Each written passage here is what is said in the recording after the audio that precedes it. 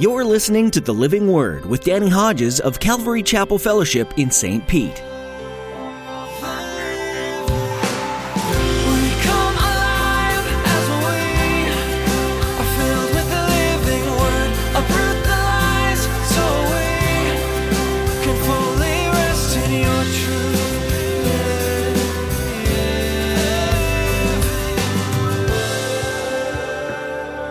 The world and the sexual desires in the world and in our flesh, it just creates more lust if it's outside the will of God. To be truly satisfied in an intimate relationship is found only in holy matrimony.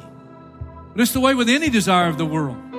Doesn't last, doesn't satisfy. John chapter 4, Jesus said to the woman at the well, you drink this water, you'll thirst again. You drink the water I'm going to give you, it'll yield torrents of living water. The world holds up romantic love as the ultimate goal for every human being. If you can just find the one, your life will be complete. God gave us that desire, and it's not a bad thing. But our movies and books all tend to paint the same deceptive picture. And the reality is that even the most perfect marriage can't fill the emptiness that we each have inside of us. As Pastor Danny will explain in today's message, only a right relationship with God can bring that wholeness that we desire. Now here's Pastor Danny in the book of Revelation chapter 2 with today's edition of The Living Word. To every nation for all generations, together in love, we'll move mountains by faith until all have tasted, seen, and heard the power of the living word. The power of the living word. The power of the living word. Turn to one of my favorite stories in the Old Testament, the book of Numbers, chapter 22. And here's the story of Balaam. The Moabites have heard about the people of Israel. God is giving them great victory over vast armies and peoples much stronger than them. And so the king of Moab, Balak, sends some of his servants to hire a man named Balaam. Balaam is a sorcerer. And the intention is to hire him and pay him for his services to put a curse on Israel, because Israel is headed toward Moabite territory. But the God of heaven reveals himself to Balaam. And when these men from Balak come, chapter 22, verse 12, God said to Balaam, do not go with them. You must not put a curse on these people because they are blessed. Next morning, Balaam got up, said to Balak's princes, go back to your own country, for the Lord has refused to let me go with you. So the Moabite princes returned to Balak and said, Balaam refused to come with us. And Balak sent other princes, more numerous, more distinguished than the first. They came to Balaam and they said, this is what Balak says. Don't let anything keep you from coming to me, because I'll reward you handsomely and do whatever you say. They come back, more distinguished princes from Balak, and they say, Balak says, blank check. You fill in the amount. Whatever you want, he'll do for you.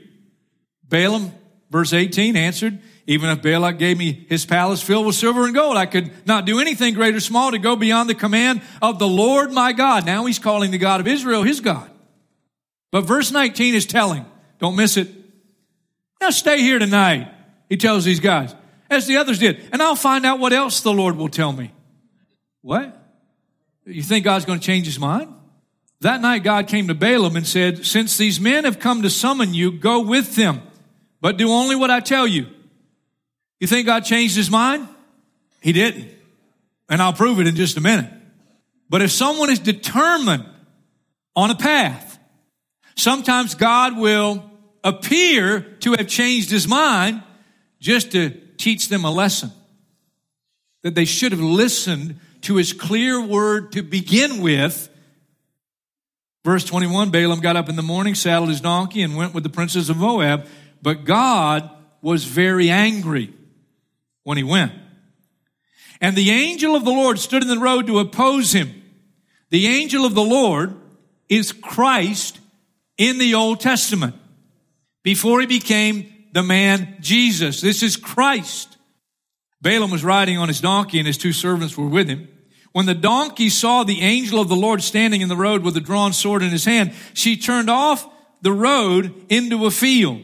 Balaam beat her to get her back on the road. It's pretty bad when your donkey sees clearer than you see.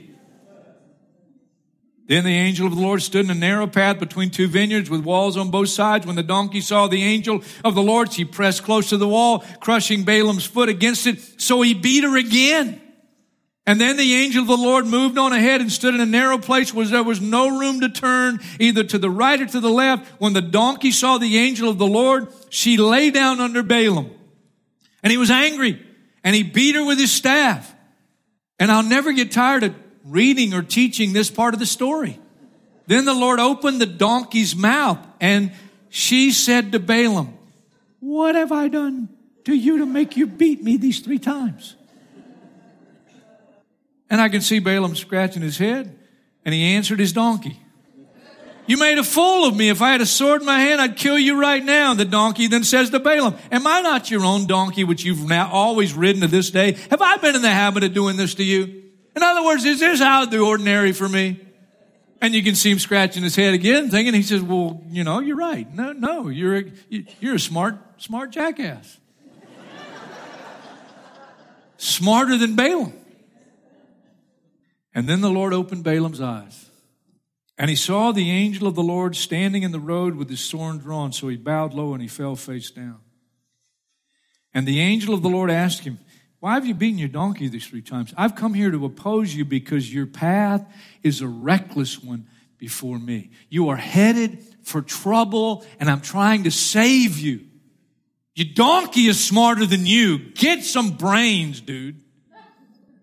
I've come here to try to save you because you're determined to go on a path, and it's not going to end up where you want to end up." Balaam would later prophesy. He would pronounce blessing on Israel. Every time he does, Balak gets angry and says, I hired you to curse him, not to bless him. But what he says with his mouth is not what's in his heart. And when you get to chapter 25, it opens this way. While Israel was staying in Shittim, the man began to indulge in sexual immorality with Moabite women who invited them to the sacrifices to their gods. The people ate and bowed down before these gods, so Israel joined in worshiping the Baal of Peor, and the Lord's anger burned against them. Numbers doesn't tell us, but Revelation does. It was Balaam who figured out a way, and he told Balak, God is not going to allow me to curse these people. They're his people. They're blessed people, but there is a way. And he taught Balak, take your nicest looking women and go out to these Israelite men and invite them to one of your church services. You need to understand something. These men didn't simply go hop in bed with a chick. I don't know exactly how the conversation went, but I can imagine the introduction and as they began to converse. Oh yeah, we're Moabites. We believe in God. Oh, you believe in God? Yeah, we believe in God. And somehow with the common denominator that they believed in God, they were able to get these guys to come to a service, one of their services. Just pause for a moment. You have people there who hold to the teaching of Balaam, who taught Balak to entice the Israelites to sin by eating food sacrificed to idols and by committing sexual immorality. Likewise, you also have those who hold to the teaching of the Nicolaitans. Is that connected? Well, this is one time when you can go back in history and you can see history bearing out that during this time of the church of Pergamum, it's the time of Constantine. Constantine was the first Roman emperor to confess conversion to Christianity. As a result of his confession of conversion to Christianity, he made religion, the state religion, Christianity. Now on the surface you say, what a great idea to have a Roman emperor, and he makes it state religion, Christianity. On the surface it sounds good, but it didn't work out very well. Why? Two things happened. Number one, there developed two classes of people in the church, the clergy and the laity. And you had the practice of the Nico, it means to domineer over, to lord over, Nicolaitans, the laity. You had the priesthood working for Rome. The state religion is Christianity, so they're going to make sure you act like a Christian in terms of the definition of what Christianity is as determined by the state. Two classes of people. The teaching of the Nicolaitans. Second thing that happened that was not good, and in some ways worse. The idol temples are now no longer idol temples because the state religion is Christianity. And so now the idol temples become Christian temples, but some of the practices of the idolatry of the past continued on in the state-run, state-determined Christian religion. And what happened is this. Lines were blurred between secular and sacred. Lines were blurred between what is holy living and what's okay to do. And by simple association with other people who said, well, I believe in God. I'm a Christian. But the standards were lowered. And just by association with other people who believed in God and claimed to be Christian, people were seduced. And you began going to places that you should not be and doing things you should not do. And then you end up in bed with somebody and it's not biblically your husband and it's not your wife. And that's exactly what happened in the church of Pergamum, and that's happening still today. It was not the eating of food offered to idols. It was association with those who were worshiping another God, even though they might have claimed to be worshiping the same God. Now let's get real practical here because it's not hard to understand. It's not hard to understand.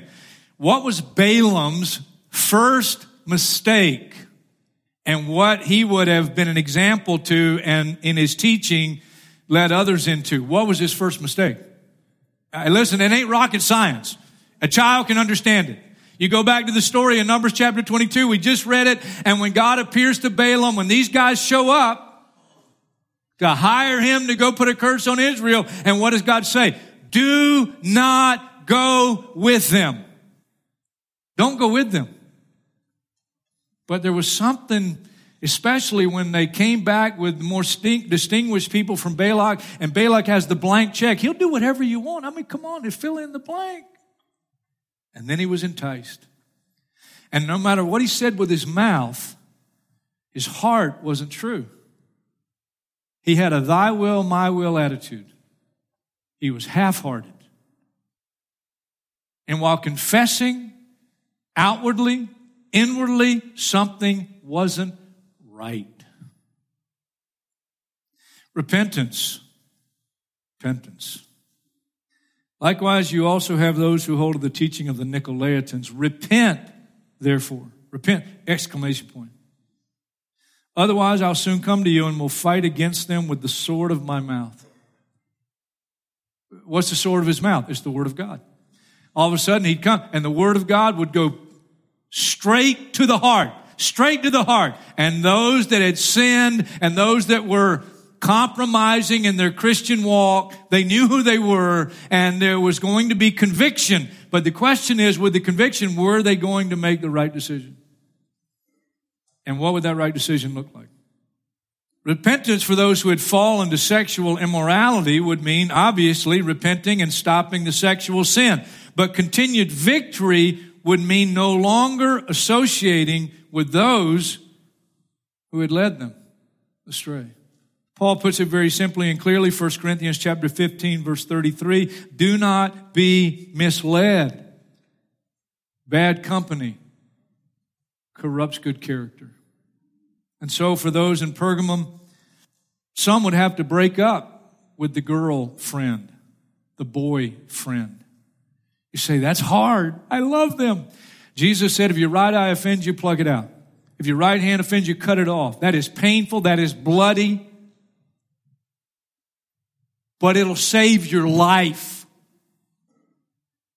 Please, please, please. Maybe God wants to save somebody that's in a relationship and it's not in the will of God, and you're not living holy, and that person is not God's will for your life.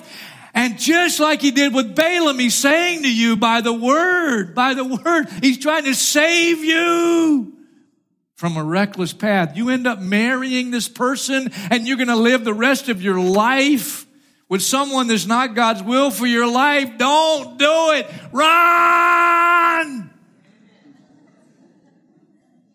Some of you are looking at me going, too late.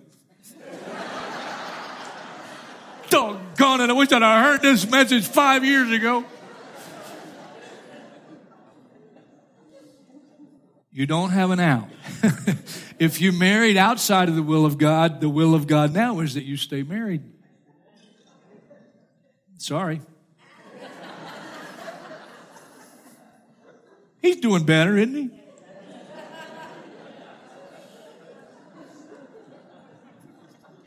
I know them. And they know me. God's got our best interest at heart. But we're so easily duped. We're so easily seduced. And the sexual sin, you see, it's so powerful in the hands of the enemy and the deceiver and the enticer because it's a natural God-given desire. Look, let me just say, look, every song about romance, every movie about romance, every Prince and Prince Charming dream and all that stuff, that's from God. God created it. God created it. And so it's a God-given desire to have somebody that you long for, that you want to love and be intimate with. It's God-given. But we live in a fallen world and we're fallen creatures and the devil is so powerful and he's such a liar. So please, please, please don't be deceived.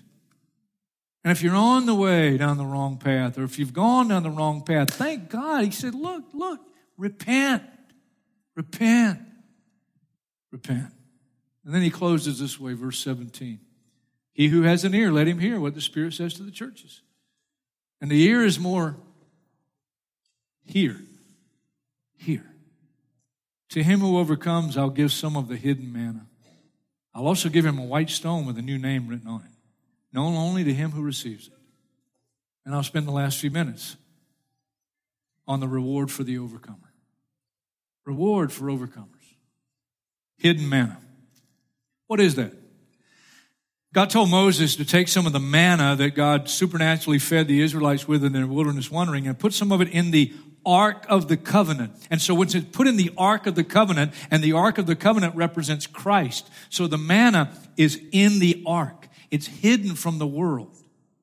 And you have to be in the Ark to get it and to see it. And in the Ark is to be in Christ. You got to be in Christ. Hidden manna. And what is that? It's heavenly food that the world cannot see and has no access to. And I was going to take the time. I don't have the time now, but you can read John chapter 6. Jesus there says, I'm the true bread that came down from heaven. Moses gave you bread, but yeah, they ate that bread and they died. You feed on me, you'll have everlasting life. And then they complained in John 6 that Jesus said that. He said, what's he talking about, eating his flesh and drinking his blood? He says in verse 63, the words I speak to you, they are spirit and they are life. And what he's saying is, follow me, feed on me, deny yourself, take up your cross, lose your life and you'll find it. It's heavenly food the world can't see. It's also spiritual food that yields eternal satisfaction. The world and the sexual desires in the world and in our flesh, it just creates more lust if it's outside the will of God. To be truly satisfied in an intimate relationship is found only in holy matrimony. But it's the way with any desire of the world. Doesn't last, doesn't satisfy. John chapter 4, Jesus said to the woman at the well, you drink this water, you'll thirst again. You drink the water I'm going to give you, it'll yield torrents of living water. You want to be satisfied? You'll never be satisfied by giving in to the world's ways and the world's desire. hidden manna, and also a white stone with a new name. What is that? The white stone, it was called a tessera. It was used as an invitation, a means of admission, a ticket into a banquet. Jesus said in Revelation chapter 20, I stand at the door and knock. If you'll open the door, you have access to me, and we'll sit down and we'll have great fellowship together. Access. Second, not only access, acquittal. 1 Corinthians 11, when Paul is dealing with issues there where Christians are not living and walking with the Lord, not living righteously and walking with Christ, and things happen in their lives to look to discipline them. And he says there at the end, these things are happening so that you won't be condemned with the world. Don't act like the world. You're not of the world. Acquittal. Access, acquittal, and then third, new status. By the way, on the acquittal, ancient courts, the judge had a little white stone and black stone, and when the case was finished, they would walk by an urn, the jurors. And if they believed that they were guilty, they'd drop in the black stone. If they believed they were innocent and acquitted, they would put in the white stone. It's where we get the term being blackballed. Third, the white stone with a new name, its new status. From Abram to Abraham, from Cephas to Rocky. From Jacob, dirty, rotten, sneaky thief, to Israel, governed by God. And then finally, intimacy. How many of you have nicknames? How many of you have nicknames? Look how many nicknames. Yeah. You know what? And I don't know what your nickname is unless I know you personally. But those who know you personally, they don't know your nickname. A nickname is for those relationships that you're most close to. And they're the only ones that know your nickname. It's a very personal relationship. It's a very intimate relationship. I love continuing to study even passages that I've read through, studied, taught on many times. And this is one of them. And I love continuing to study because it's an inexhaustible book. It's a living book. And I found something that was interesting yesterday that I had not found in my previous studies. I want to leave this with you, and then we'll close. I discovered in my continued study on the church of Pergamum that the technique of preparing sheepskins into parchment or paper was developed in ancient Pergamum. And here's what the Lord gave me. It reads like a commentary. But God gave it to me. I find this fascinating in light of the message to this church. For those in Pergamum who refused to repent, Jesus would fight against them with the sword of his mouth.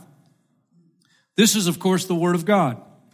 And just as a slain lamb's flesh would become the source of that which someone would write words upon, so the Lamb of God, who is the Word of God, slain from the foundation of the world, speaks to those he loves, exhorting them to overcome, to partake of the hidden manna, to not be condemned with the world, and to enjoy the sweet fellowship that comes from separating themselves from the world.